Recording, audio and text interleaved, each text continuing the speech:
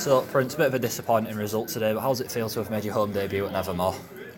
Um, anyway, being my first game, I actually felt I was happy to play again because after not be playing for some time, so I was really happy to be back again.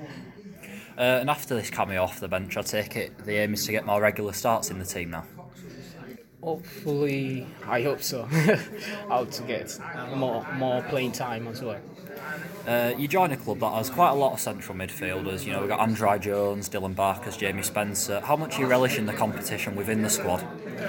It's going to be very competitive, yeah, because most of my mates, those who play in the midfield, they're really good, and you just everyday training, you just need to be better than them to be able to play. What are your aims for your time at the club? Is it, sort of continue the playoff push? Yeah, our aim is to make sure be in the playoff, continue the playoff push, make sure we continue playing like this, and hopefully we'll be able to get some good results in the next few games and be able to get back again to the playoff. And finally, we go to Darlington again in a matter of days. How confident are you that we can reverse today's fixture up in the northeast? I believe I'm very confident now.